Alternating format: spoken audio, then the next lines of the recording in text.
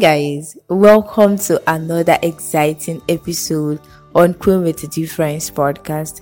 Thank you so much for the comments and your reviews from the previous podcast. I appreciate them well, and I do not take it for granted. The episode on Queen with a Difference podcast, we are still on sexual purity, and it's with great pleasure to introduce to you our esteemed guest for today's episode in person of KAYODE CALEB. Before we dive into our discussion for today on the topic, the role of God's love in sexual purity, let me give you a brief introduction of our guest. KAYODE CALEB-O is a Christian blogger and literary writer who has a passion for reading books and watching good movies. I am thrilled to have you join us today, and I am confident that you have valuable insights to share with our listeners. So, dear listeners, sit back, relax, and enjoy our engaging conversation. Trust me, you are going to learn a lot, from it. And don't fail to drop your questions at the end of today's discussion. Thank you. Yes. Thank you, Bro Caleb, for honoring our invitation on Queen with a Difference podcast, and it is a great pleasure to have you on our show. Thank you very much. I really appreciate this moment to be with you at this time. All right. So, guys, today Bro Caleb is going to be taking us on the topic, the role of God's love in sexual purity. Trust me, it's going to be a smooth and a great ride, and you are going to be learning a lot from today's episode. Please, over to you, sir. You can now start. What do you have for us? Quite a few things to that regard in understanding how God's love really relates to the matter of sexual purity, and I really want to appreciate that something like this is coming up, and I want to bless God for your own person who are taking it upon ourselves. I think this is not the first time, second time, the third time that things like this have come up from several persons, and including yourself in the several persons who would uphold the concept of sexual purity in a generation that's already covered. It's indeed an honor, from your own side. And I would just want to say, as a manner of introduction, that the fact that we say we want to be sexually pure actually boils down to just one foundation, and that is the person of God Himself. So we cannot successfully talk about sexual purity if we would not bring God into the equation. So it is just all about God, the reason for which we want to be pure, not just in the aspect of sex and relationship. In every other aspect of our life, it's just because of God and what He has done for us, by sending His Son to die on the cross to save us from our sins, and then He commands us therefore to live for Him. So I think everything just revolves around Him, and when we talk about sexual purity, it's just one of the aspects in everything that we talk about when we say God Himself has commanded us to do such things. Thank you for that beautiful introduction. You're welcome. It says that the matter of sexual purity boils down to God. So are you trying to tell us that sexual purity we cannot attain sexual purity unless we are first come to God? Yes, I would say that emphatically. I would say yes to that, and the reason for which it would be a yes is because there is no one who has ever come to purity, or the scripture would make us understand that there is no one that is pure, there is no one who seeks after God, there is no one who wants the Lord, there is no one who desires God. And when we, like I said in introduction, that the matter of sexual purity boils down to God, and the matter of purity itself, or the matter of sexual purity now boils down to the matter of purity. And when we say purity, it's not just one aspect of our life, but it encompasses everything about us. So when we want to talk about the issue of sexual purity, how it relates to the fact that God is the central focus, we say that God has made us to be pure before Him by the blood of the Lamb, and because of that, we can now begin to pursue, the purity in terms of our sexual life and our relationship life. So it is not possible indeed, because the person who wants to be sexually pure in himself, someone who desires not to mingle himself with non-believers and devices of the world, has first been made pure by God through salvation, and because of that, it is possible for this person to keep himself. So a man or woman who is outside the sphere of God's kingdom cannot find it very much possible to want to keep themselves pure in line with the standards and principles of God, because they don't even know the person of God, and they don't understand the holiness of God, they don't understand the purity of God in the first place. Wow. Thank you so much. So you can proceed to tell us the role of God's love in sexual purity. Alright, I think I'll first talk about that in John chapter 14 verse 15 says, "If ye love me, keep my commandments." And this is Jesus Christ speaking to his disciples, that if there's anything about you loving me, and we also have to understand the definition of love in the scriptures, that what love really means is that God loved us, and not that we love Him. The reason for which we say we can love God is because He has first loved us, and the kind of love, the extent at which God loves us, is an everlasting and eternal one. And because of that internal and everlasting love, He tells us to love Him. And we know we cannot come to the fullness of the kind of love He has for us, but yet in our own little way in which He has called us, to love Him, He tells us if we love Him, then there is one way He would know that there is our love for Him, and that is when we keep His commandments. So God's commandments in line with our sexual life and relationship life actually boils down to how He first ordained it in Genesis chapter 1 when He created man, and Genesis chapter 2 when He made man, He formed man, and then He said it is not good that man should be alone. So He made a woman for man, and that was in Genesis chapter 2 down to 22, 23, 24, and 25. And then we now see in one of Jesus's accounts in telling the people He was with, his audience, when He was telling them something, He said that when He was talking about divorce, asking the Pharisees questions, and He referred back to Genesis chapter 2 that says, "Therefore a man shall leave his father and his mother, and shall cleave unto his wife, and they shall be one flesh." So I think the first thing is that command, because Jesus had to tell us that, and He that made them in the beginning said, He had already said it, that the man shall leave his father and his mother and shall cleave to one man. Now this is the primary ordination of God in marriage. Now this is talking about the marriage that God ordained, that a man and a woman. Now when we talk about marriage, I think it now really boils down, or it brings us back to singlehood.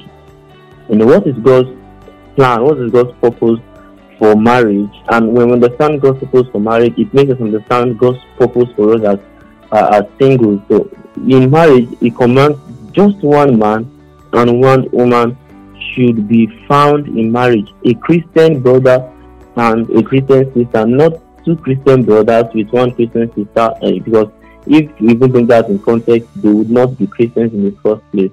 Not two men and one woman, or three women and one man, as we have it in several places today. So the ordination for marriage by God was one man and one woman. And then the Pharisees were asking Jesus that, Moses said that we could actually divorce, and He said, well, the reason for which He said that was because your own acts were very much hard. But in the beginning, it was not so. So we now see that in the beginning, it is God's desire that the person who will be that one man and the other person who will be that one woman before they enter into marriage would keep themselves. Paul was telling Timothy, one of his accounts in First Timothy, that he should flee fornication.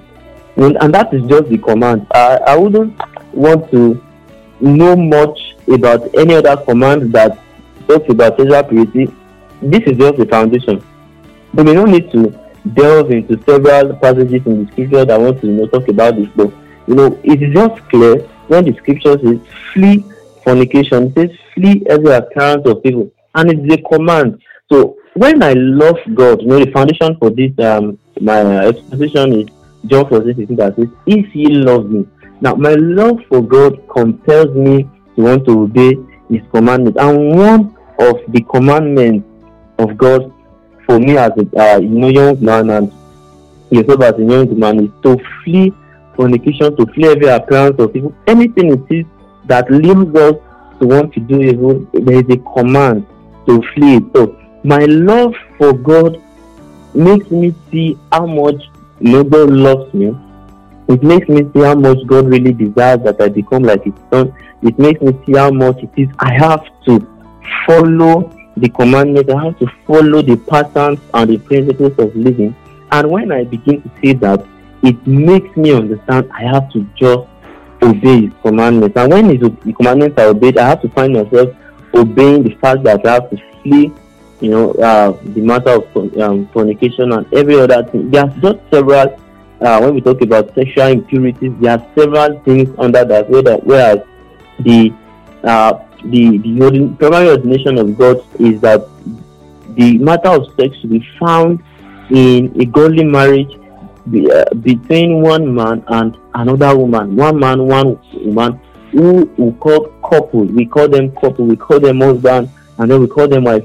That is just how primarily it should be. And as singles who really desire to love the Lord, the one thing that should serve as the foundation should be that we flee fornication and every other thing that accompanies. Wow. I'm lost in thought. We come back. Wow.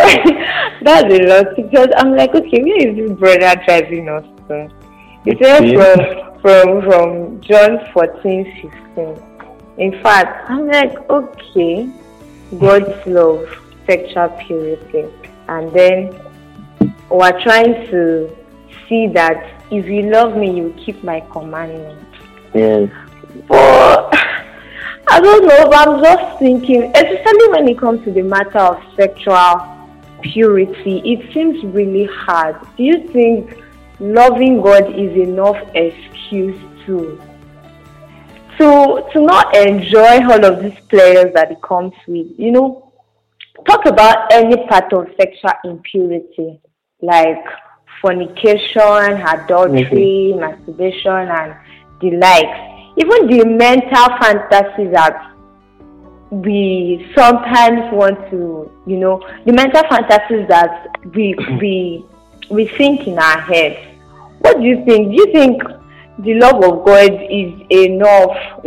Is enough for me to now say, because I'm loving God, let me keep you. Okay, thank you for the question. Now, the concept of God's love might look so simple because the scripture itself simplified it. And I just want to take it to First John chapter 5. That gives a declaration. Did you say 1 John chapter 5?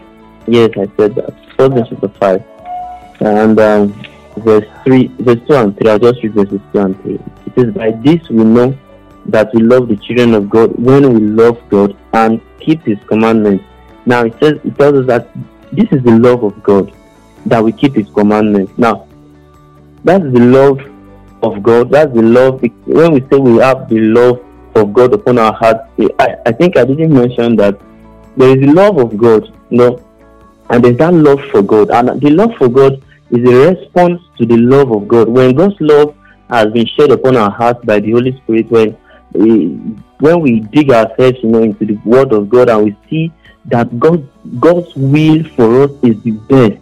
When we see that God's will for us is perfect, and when we see that it's acceptable, then we know that there is that love of God upon our hearts shed abroad continually by the Holy Spirit. Now, the love we now have for God is just simply a response to the love of God that the Holy Spirit sheds upon our hearts. Now, this is the love of God, that we keep His commandments. There is a love of God and there's a response.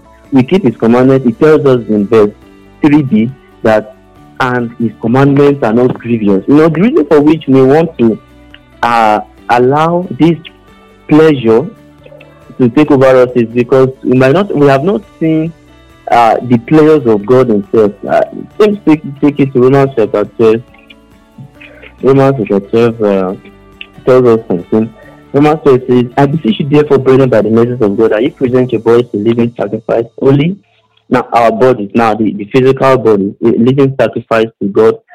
Amplified, I think Amplified makes it so much, either simplified or amplified in a way that it says, even your ordinary life, you're waking up, you're eating, you're sleeping, everything you do, we make it a living sacrifice, holy and acceptable unto God, and that's our reasonable service. It says in verse 2 that, and be not conformed to this world.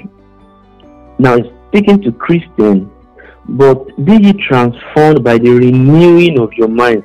And if you look at the keyword there, there are two keywords there: transformed, renewing. I don't know if I have much time to take us back to how it all started in Genesis chapter 2 and 3, how we fell, and in our falling we became corrupted and corruptible. Our spirit died, our soul became corrupt, and our bodies too started to die. We lost that perfection that God made us with in the beginning. And because of that, if we would actually come to Christ, there's a concept of justification that happened on the cross, where God declares us justified. He declares us without sin because of the blood of Jesus. And when He sees us as someone who has been made righteous and made clean. And because we have been made righteous, He commands us that our soul, our mind continues to be renewed. So, the Christian who has not really found himself wanting to love God, it would mean that, Scripture says, do not love the world, but because he that loves the world, the love of the Father is not in him. So, we have more of the love of the world in us, and we continue to deny or not want the love of the Father because we have not seen the beauty of the love of the Father. Do not be conformed to this world, but be transformed. So there's a transformation, and the reason for which we have a transformation is because there was a deformation. So that's our body, soul, and spirit became deformed. So now there is a standard before us, and we need to continue to transform ourselves by the renewing of our mind. When our minds are being renewed, so such persons need to give themselves to a continued renewal of the mind.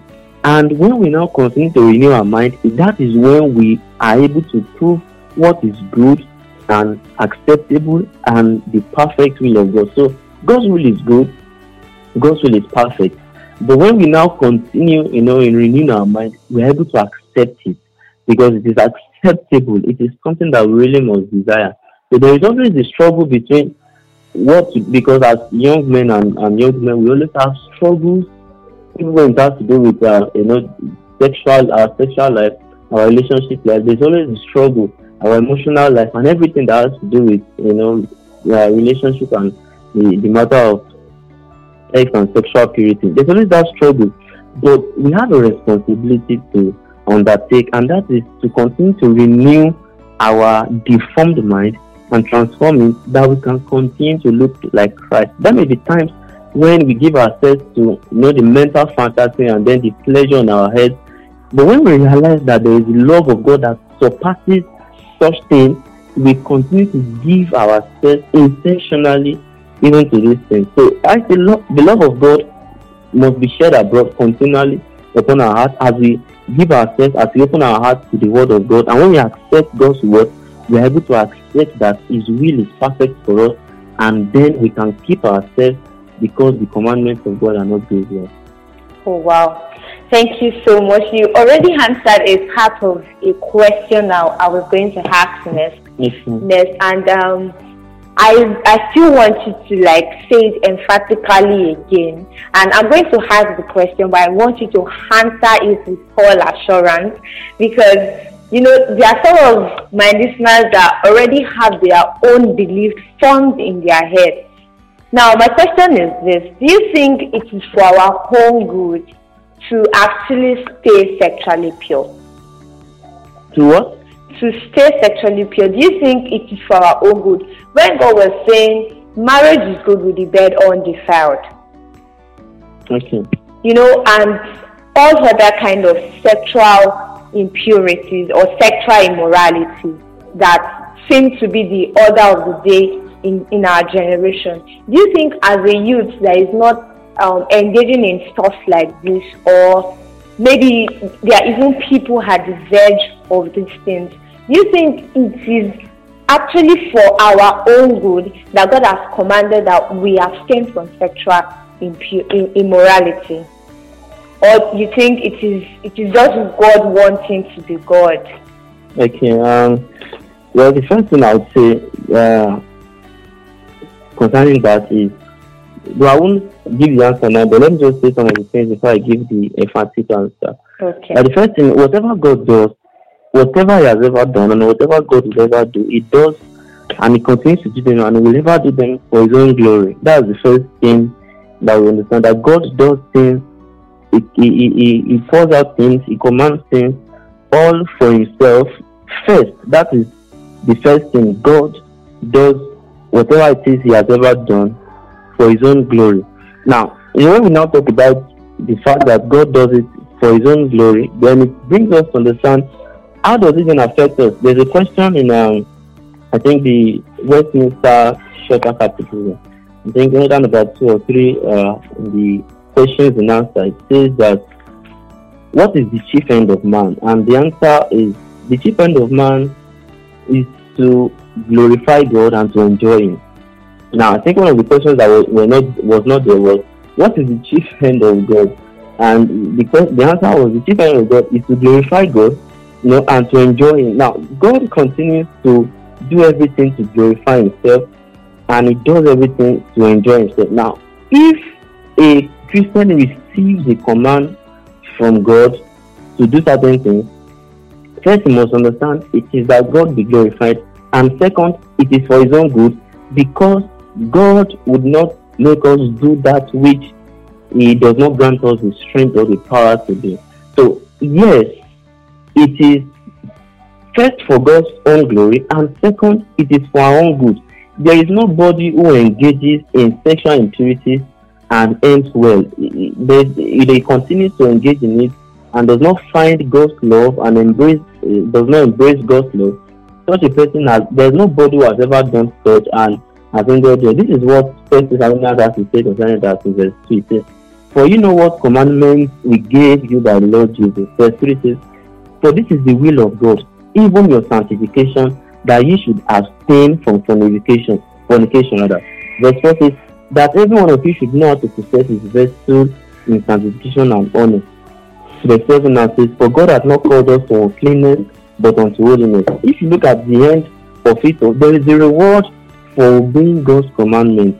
You are, brought into God's glory. You are brought into more of God. You understand more. You are able to embrace God's love, and you are able to see more of why you should obey Him, and you understand that it is the will of God. So if a Christian is, now I think our audience basically may be Christians, and persons who are not even Christians may get to hear this.